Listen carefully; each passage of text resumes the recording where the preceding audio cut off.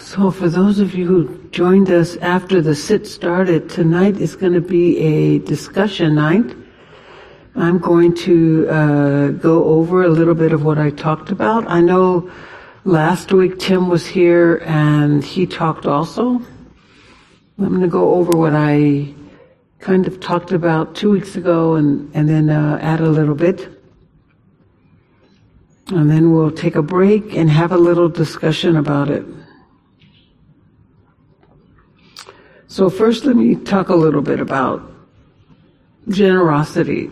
During the break, those of you that are in the hall, you can look at this board over here that kind of puts all of we're going over the paramis this year, and it puts the paramis in perspective. And if you're online, you can always look at the online. There's a page for the annual teachings that we're going to have this year. Same thing. We're talking about generosity. And I introduced 3 Pali words. And sometimes it's a little awkward to think about Pali words. Oh my God, Edmund T. is like a little bear there, little doggy. I'm just having a moment, that's all. It's so cute. Anyway, so sometimes it's hard to learn Pali words. We don't really want to. I mean, it's not like we're that much of a bilingual country unless you learned it from when you were a kid. Most of us just know English. But Pali is a different dynamic than English.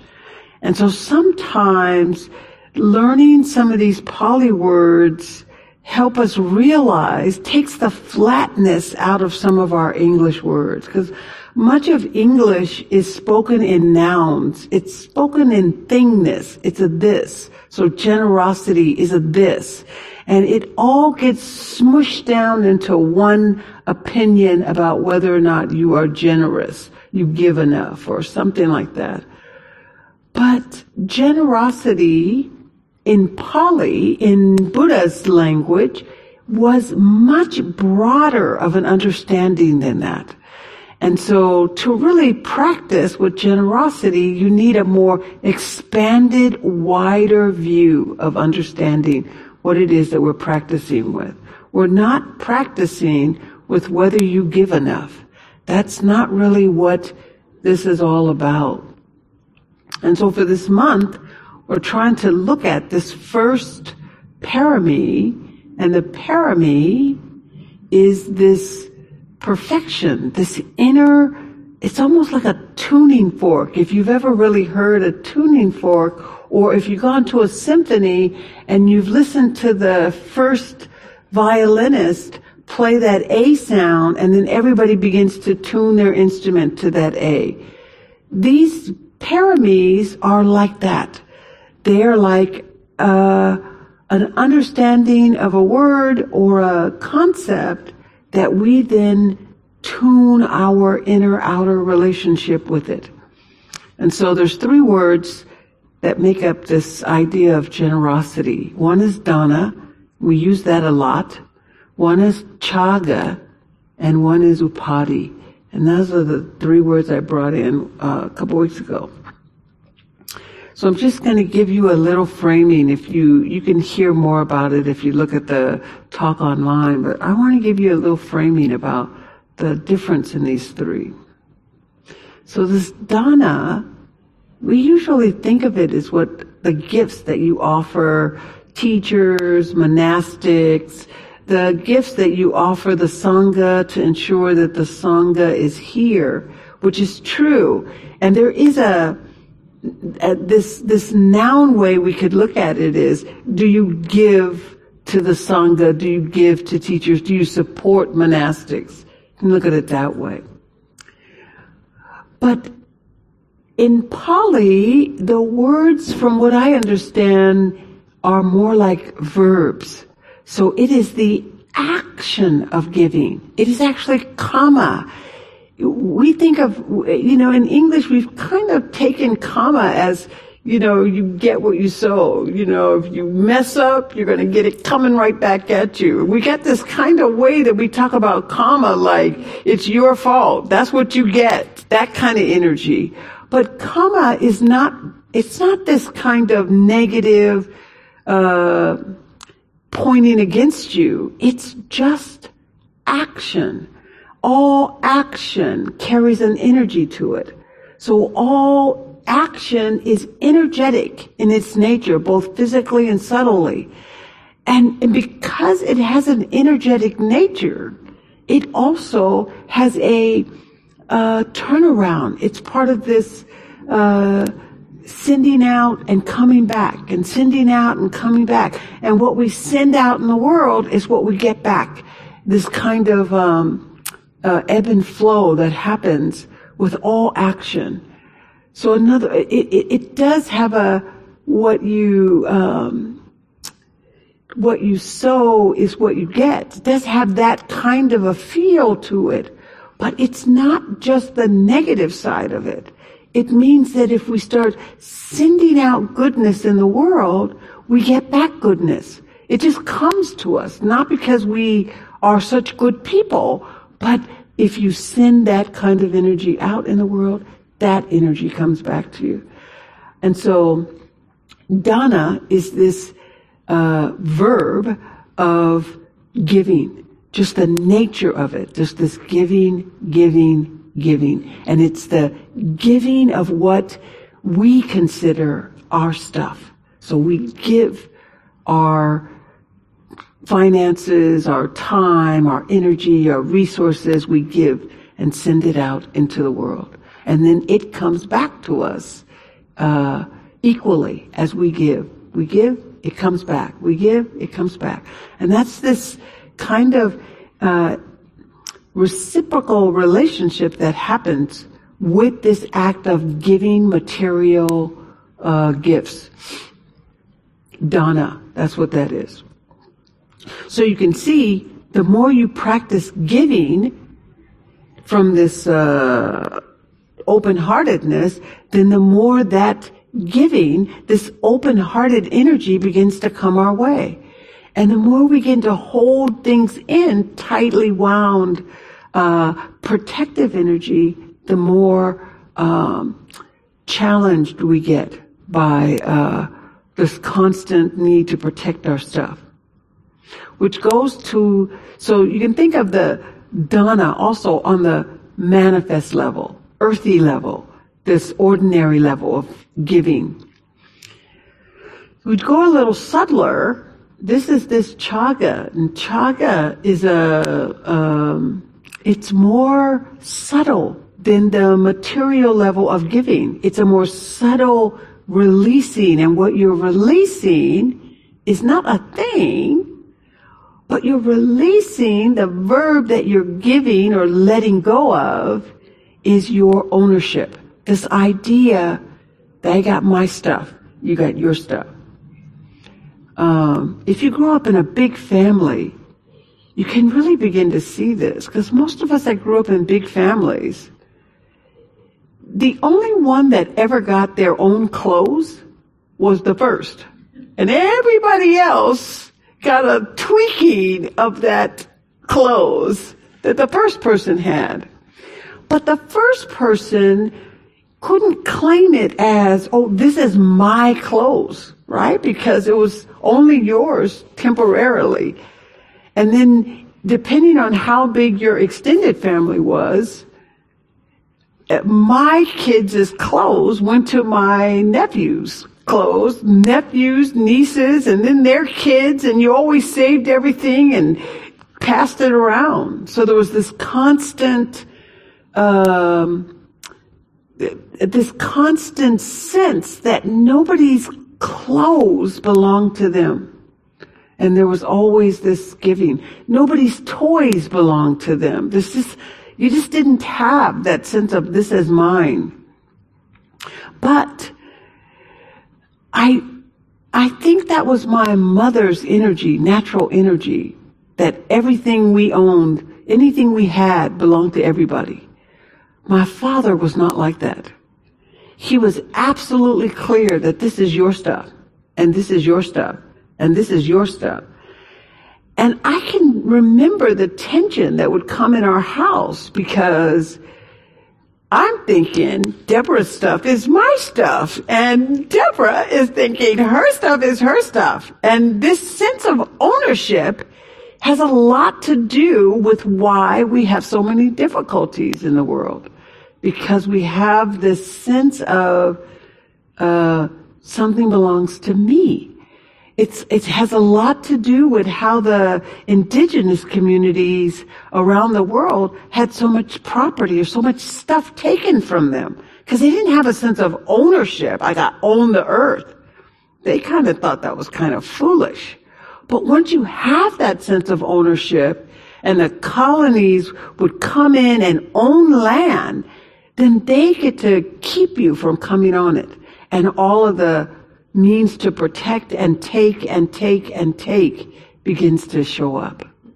And so in this word chaga, we are learning how to let go of this concretized sense of ownership. It doesn't necessarily mean I got to give everything that's mine away to everybody else. It's more of an attitude that you begin to loosen some of the anger when things come and go in your life.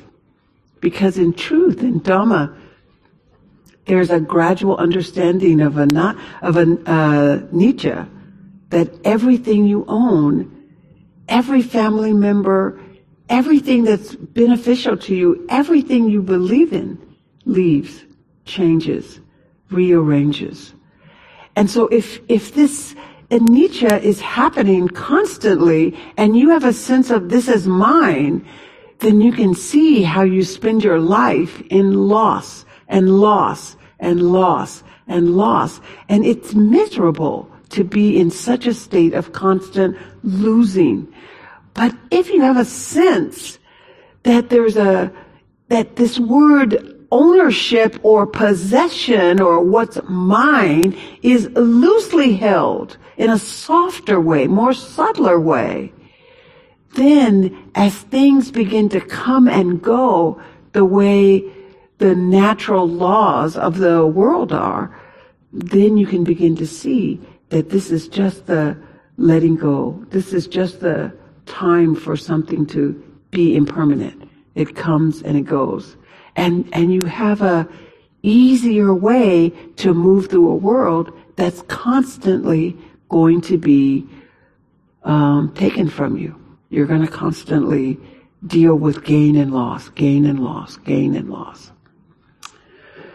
Then this third way that you can go even more subtle and you can begin to see this word upada is this verb that connected to every kind of loss, connected to every sense of possession, everything that we think of as mine, connected to that is this very negative energy when we don't have it.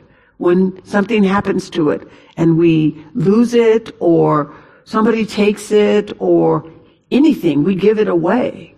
Even in the giving away, there's still a kind of an attachment to it. And what are you doing with it? My brother, he takes care of his stuff. I mean, electronics, he is like, he has the little vacuum cleaner and cleans up his keyboard and everything is so pristine. It looks brand new. So anytime he gets rid of some electronic, everybody in the family wants it because it's like you get this brand new thing. And he won't charge you money for it. He doesn't, it's like a gift. But don't let him see that thing if you don't clean it up and keep it sparkly. If you're kind of loose with how you do things, you got to keep it on the down low because he does not tolerate it. He will come to your house and look for the stuff that he gave you to see what it looks like. Like he has tethered to it. So you have to be very, very careful, like clean up all his electronics when he comes around. And he'll just say little comments like, if you keep that clean, it'll last longer, or I think you should clean this more often, you'd appreciate it more. Things like that, He's just very particular, and once he buys something, he owns it. It's his forever. And so this kind of ownership, this last upadi is trying to help us free ourselves from this mental kind of defilements, or it's like a stain on the mind. You just think about it. If you give something out of pressure, or you give something out of obligation or guilt, somebody guilts you into getting what you want, and you don't really want to give it to them, but you give it to them anyway, okay. The defilement of that gift in the mind stays long after you've let go of the gift. And that resentment festers in the mind. So this upadi is really, upadi is really aimed at learning to give and not get swallowed up by the negative energies around it. Not try to give, or if you are receiving, try to receive with a gracious heart, with a stiller, more open-heartedness. And the more we can give out of this sense of open-heartedness, then the freer our energies become. So you can imagine if you don't have the hard negative energy around giving, you don't have the sense of ownership around it, and that you're learning to freely let go, you can see that all of that begins to change the nature of the way we live. So this is the part that's what I pretty much talked about last time, but this is what I want to bring in for today before we take a break here. Because it's not really just about whether or not you're giving. There's something else going on here with these paramis. And this is why I wanted to give this quote that His Holiness came up with, or the Holiness said, because this quote actually points to what it is that we're trying to do. It's not just whether or not we give. You give or you don't give. But there's an inner quality, there's an inner experience that we are having in every experience we have in our life. There is both an external experience and an internal experience. And the Buddha was less interested in the external experience. I think he was mostly interested in your internal experience. And the more you begin to sense into what's happening to you internally, the more you will learn to unhook yourself from what he said was the cause of our dukkha, which is this clinging or grasping or trying to make life be the way we want it to be rather than the way it is. And so that clinging and that constantly striving to have things the way I want it is causing us a lot of internal mental strife. And that mental strife is what we're trying to loosen. In the external, though, we can begin to learn, using the external, we can begin to learn how to move through life kind of,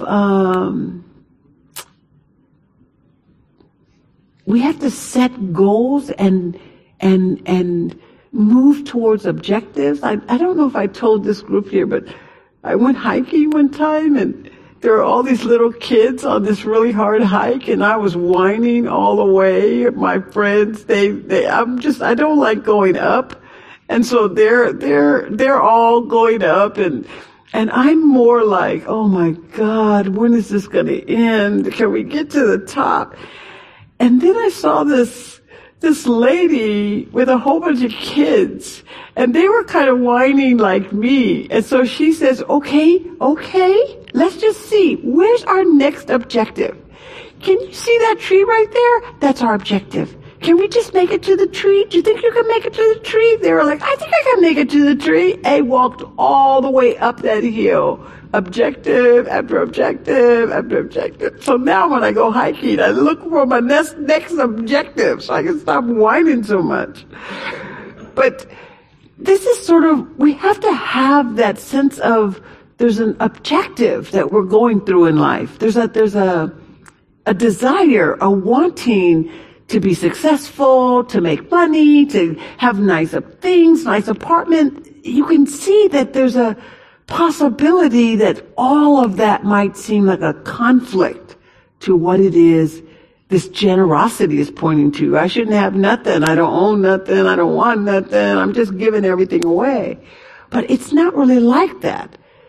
The external experience is to help us begin to see this tension on the internal. And you can begin to feel when you are sort of moving out of just giving freely and moving more into resentment, giving at an obligation. You can begin to feel when you're moving out of taking care of yourself and moving into more greed and holding on to. You can see when your giving is getting a little bit crazy because it's diluted and you're really trying to feed some sense of belonging, and maybe they'll like me if I give more stuff. You can begin to feel that. This is the relationship we're trying to have, and we're using the giving as a way to begin to feel into what is our true intention in this moment. Is it really to connect and share, or is it to get something? Or am I doing it out of an obligation so people will look at me a certain way, but really I don't want to give it? That kind of energy, that's what we're looking for. And it's this interplay between the internal and the external that we're beginning to watch. So last thing, in this act of giving, this internal, watching this internal, external, we are ultimately giving in the world two major things. One, we are giving the world a sense of fearlessness, because ownership has some walls that go up, barriers. It automatically puts us in an us versus them kind of way.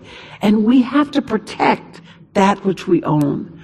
So there's nothing wrong with protecting it, but it's making sure that you're protecting it out of a sense of non-harm and not protecting it out of this sense of this is mine. And so we do want to protect the things that we have, because it just creates lawlessness, just creates harm. And so we want to both have this sense of fearlessness. What you were saying to people is, you don't have to be afraid of me. And my protection over how I live my life or what I do, it's not out of greed, hatred, and delusion. And we operate in this sense of being generous without causing additional harm. And the second thing that we're actually giving in this more universal, the more perfected our generosity becomes, is that we're giving the world Dhamma. We're giving the world an opportunity to see there is another way of living besides this kind of greed, hatred, and deluded way. There is another way to move in the world. And that way that we move in the world, we actually can live in joy, in open-heartedness, in abundance, in a world that is swimming in greed and hatred. And we don't have to live in that same way. And so you're giving this sense of Dhamma, the stronger you become, the more, I don't want to say stronger, the more centered and solid you become in knowing this inner outer sense of generosity. So I'm just going to end here with this quote from His Holiness again. Now that we've had some time to reflect on this, what he says is, generosity is the most natural. It's not a forced thing. It's a natural outward expression, that's the external, of an inner attitude of compassion and kindness, loving kindness. So, generosity is the most natural outward expression of an inner attitude of compassion and loving kindness. I think that's so beautiful. So, let's just let that sit for a moment. We'll just let it sit here.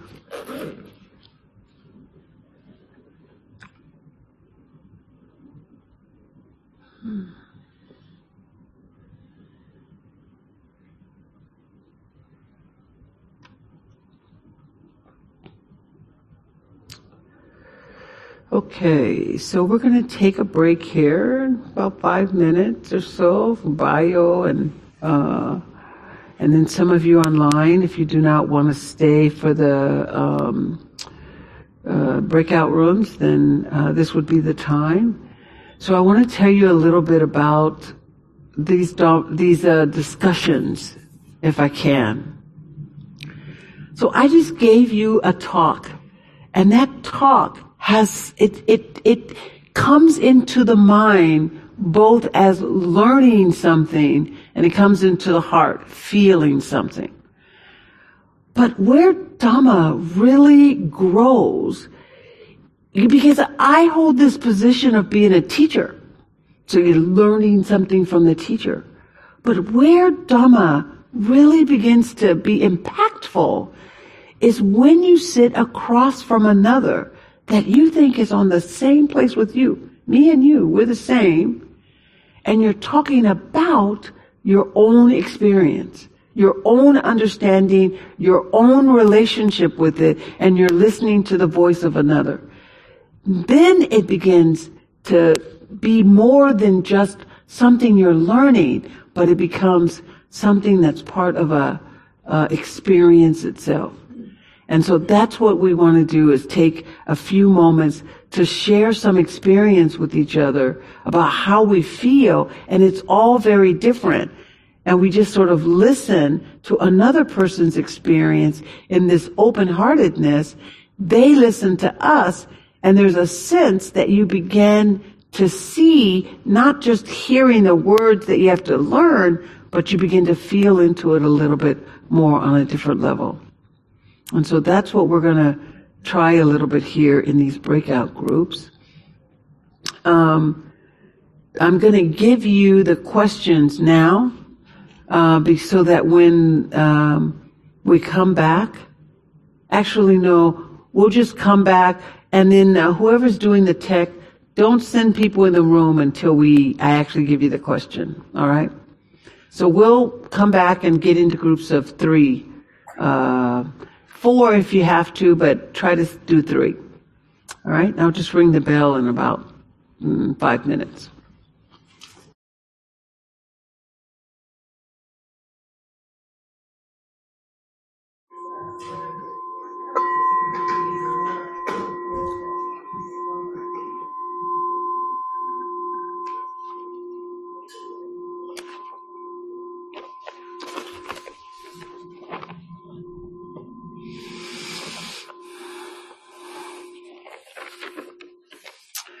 All righty.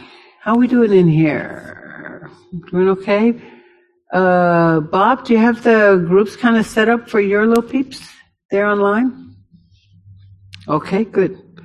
All right. So this is, I like to offer 3 questions or 3 ways to frame this. And you're free to answer any one of these. So you may not all necessarily be talking about the exact same thing, but you're all going to be hearing it in a similar way. So we'll take turns and give each person. We'll do I guess about 15. No, probably we'll go to about 8:35. And that should give everybody enough time. So first, let everybody go for about maybe 3 minutes each, and you can kind of time yourselves. And then whatever time is left, you can just openly share with whatever you feel into as the conversation has grown. But first, give everybody an opportunity to share and speak individually for about 3 minutes each. So here's what I'd like you to consider sharing. So first, 2 are similar. How does it feel to give out of pressure or obligation? If there's ever been a time when you had to give, when you felt like you were being pressured to give or out of obligation, how did that feel? You can kind of describe the situation if you want.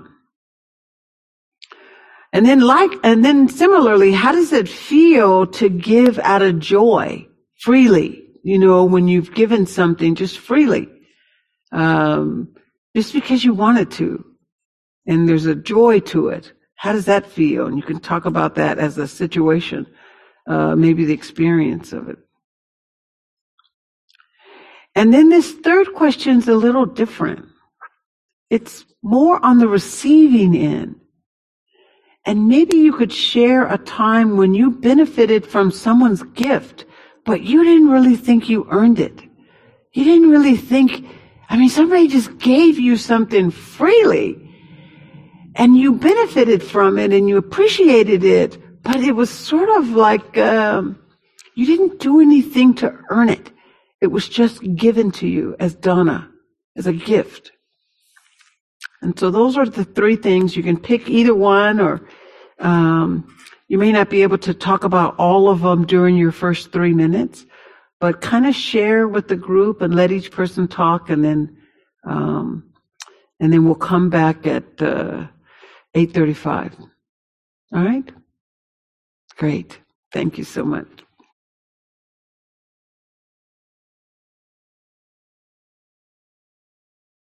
All right, great. So we'll see if anybody has anything they'd like to share, or you can just share what you shared in the group, or you can ask a question, or keep it simple, whatever kind of is alive for you.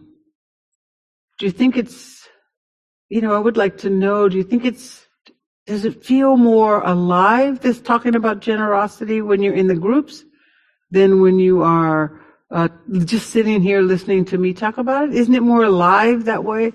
I think, there's a way in which we just like, I don't want to talk in a group, but somehow the whole thing comes alive when you're in a small little group. It's not even that long, but still, it's difficult. Lisa, can you share? I answered, I responded to the third question. Mm-hmm. Sharing a time when you benefited from someone's gift that you didn't earn. And I explained that I suffer from a severe chronic illness and I am on Social Security disability. I have very little money, not enough money to live on.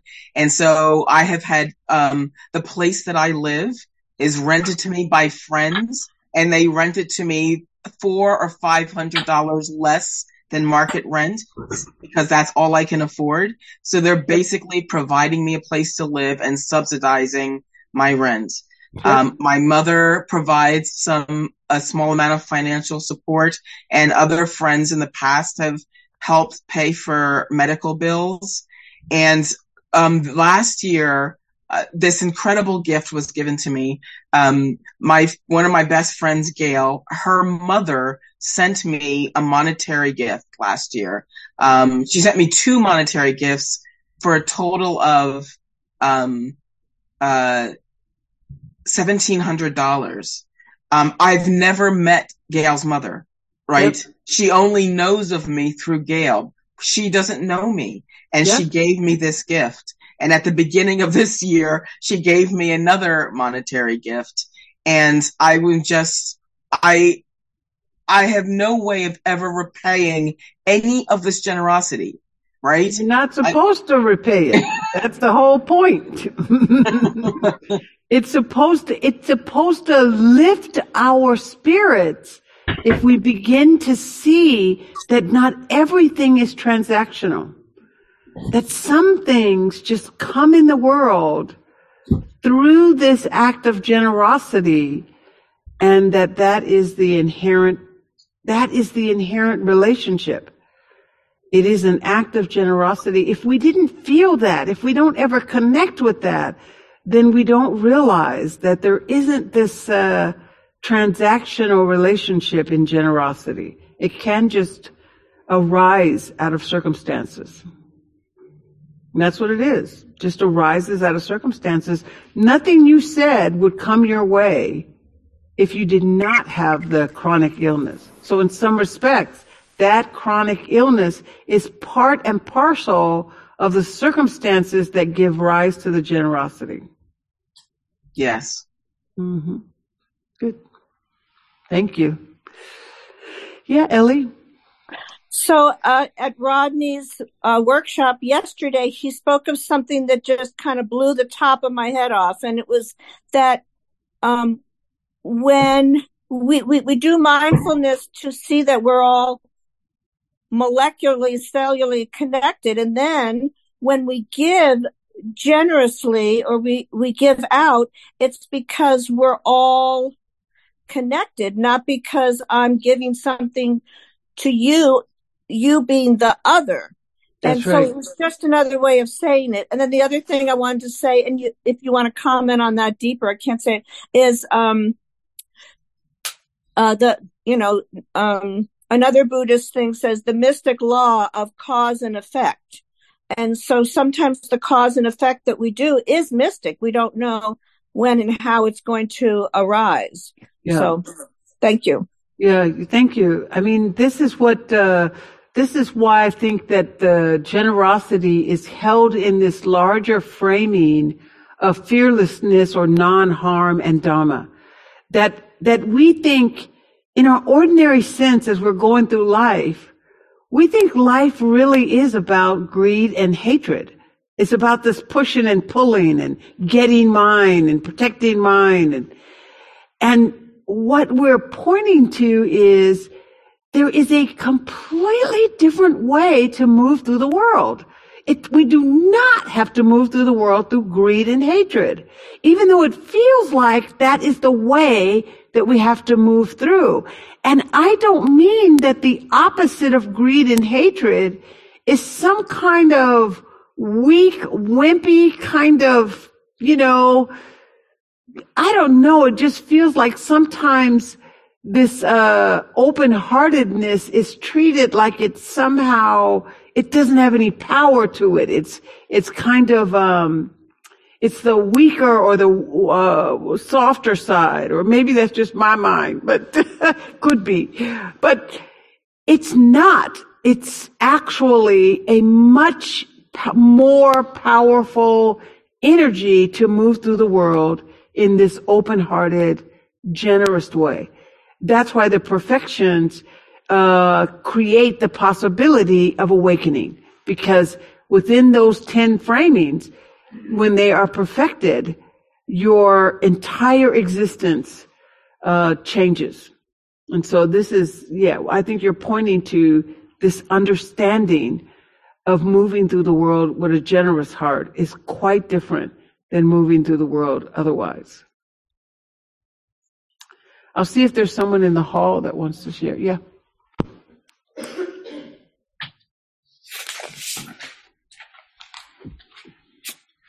I'm not crazy about getting up and, am I on? Yeah. Yeah. Yeah, I think so. Oh, Yeah, okay, okay. there you go.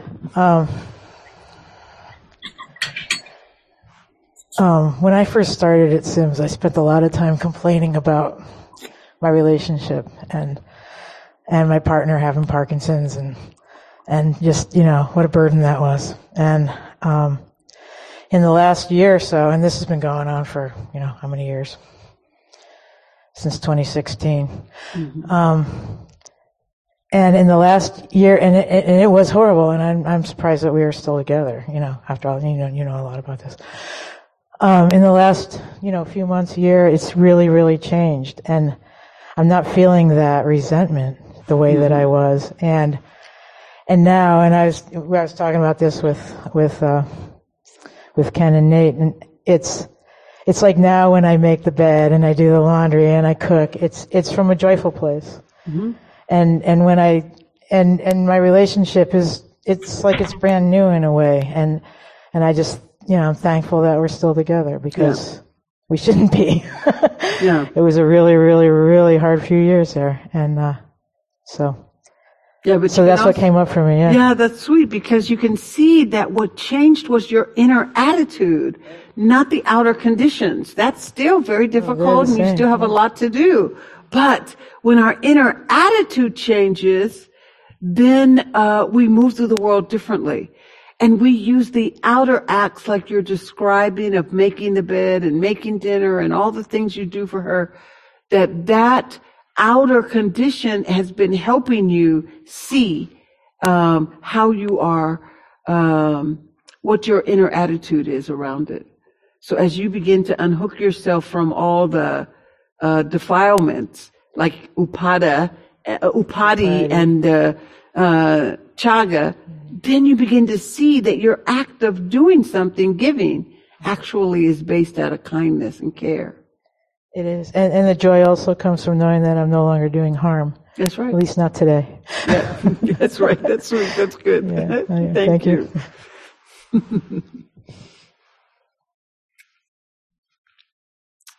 See if somebody else from the hall here wants to share. Jean.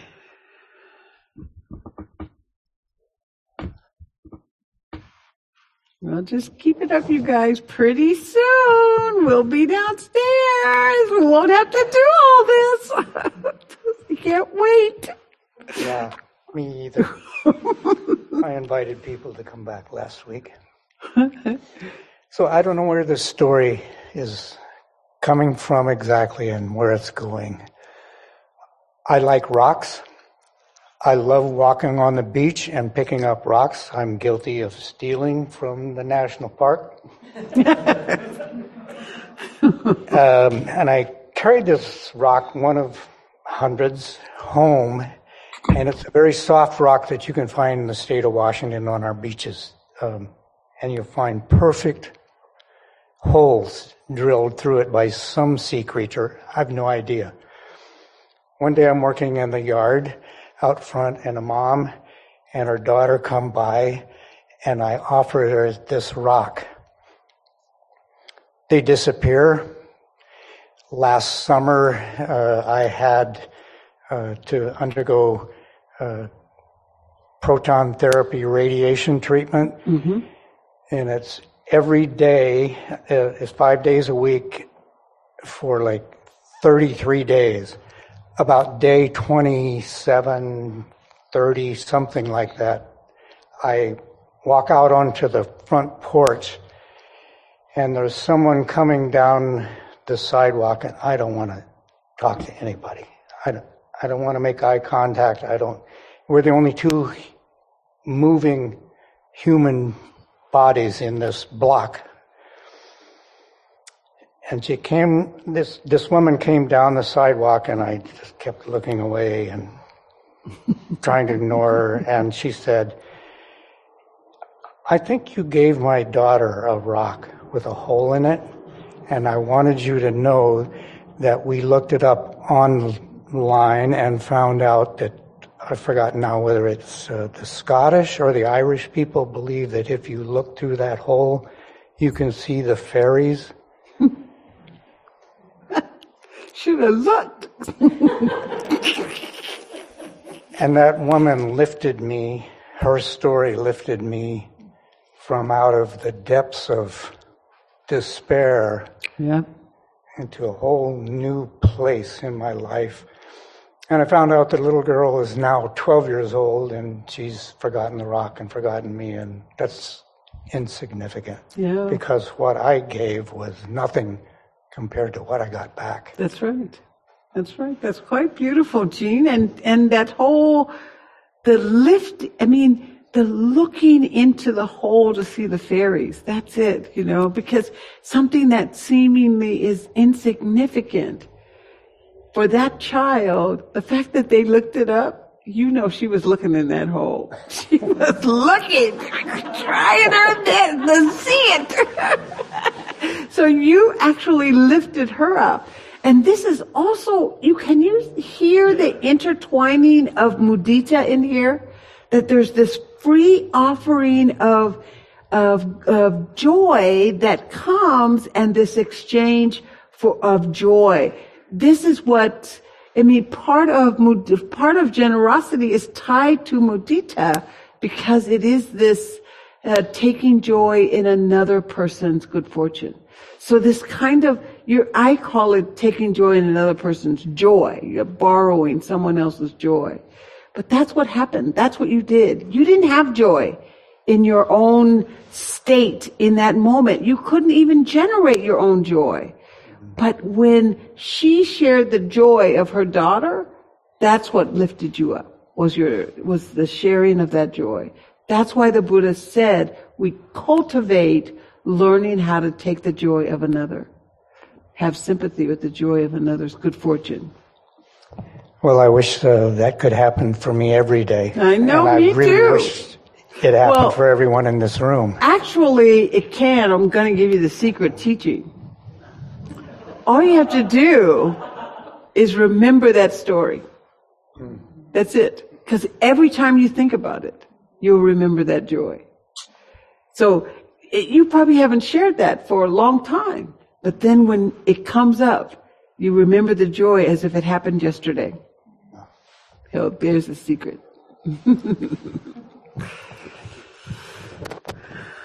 All right, I'll see if there's one more. If not, we will begin to call it a quits. Go ahead. Yeah, thank you.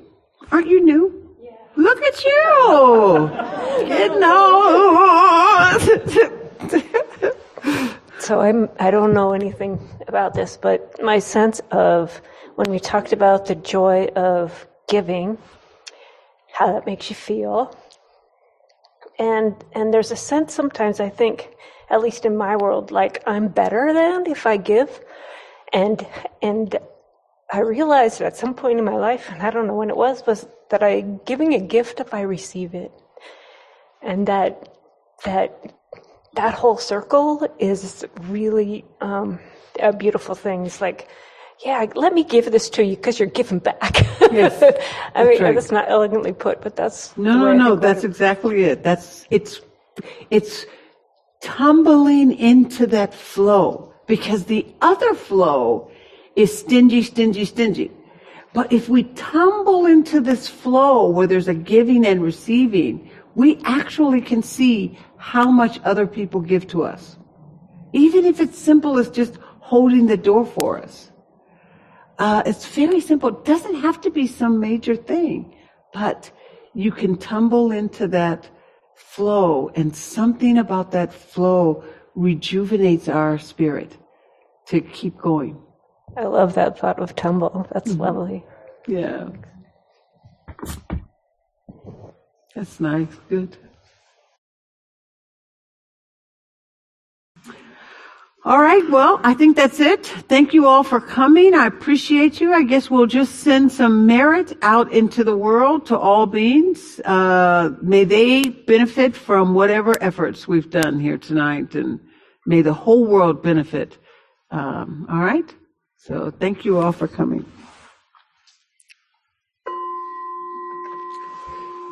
Bye-bye.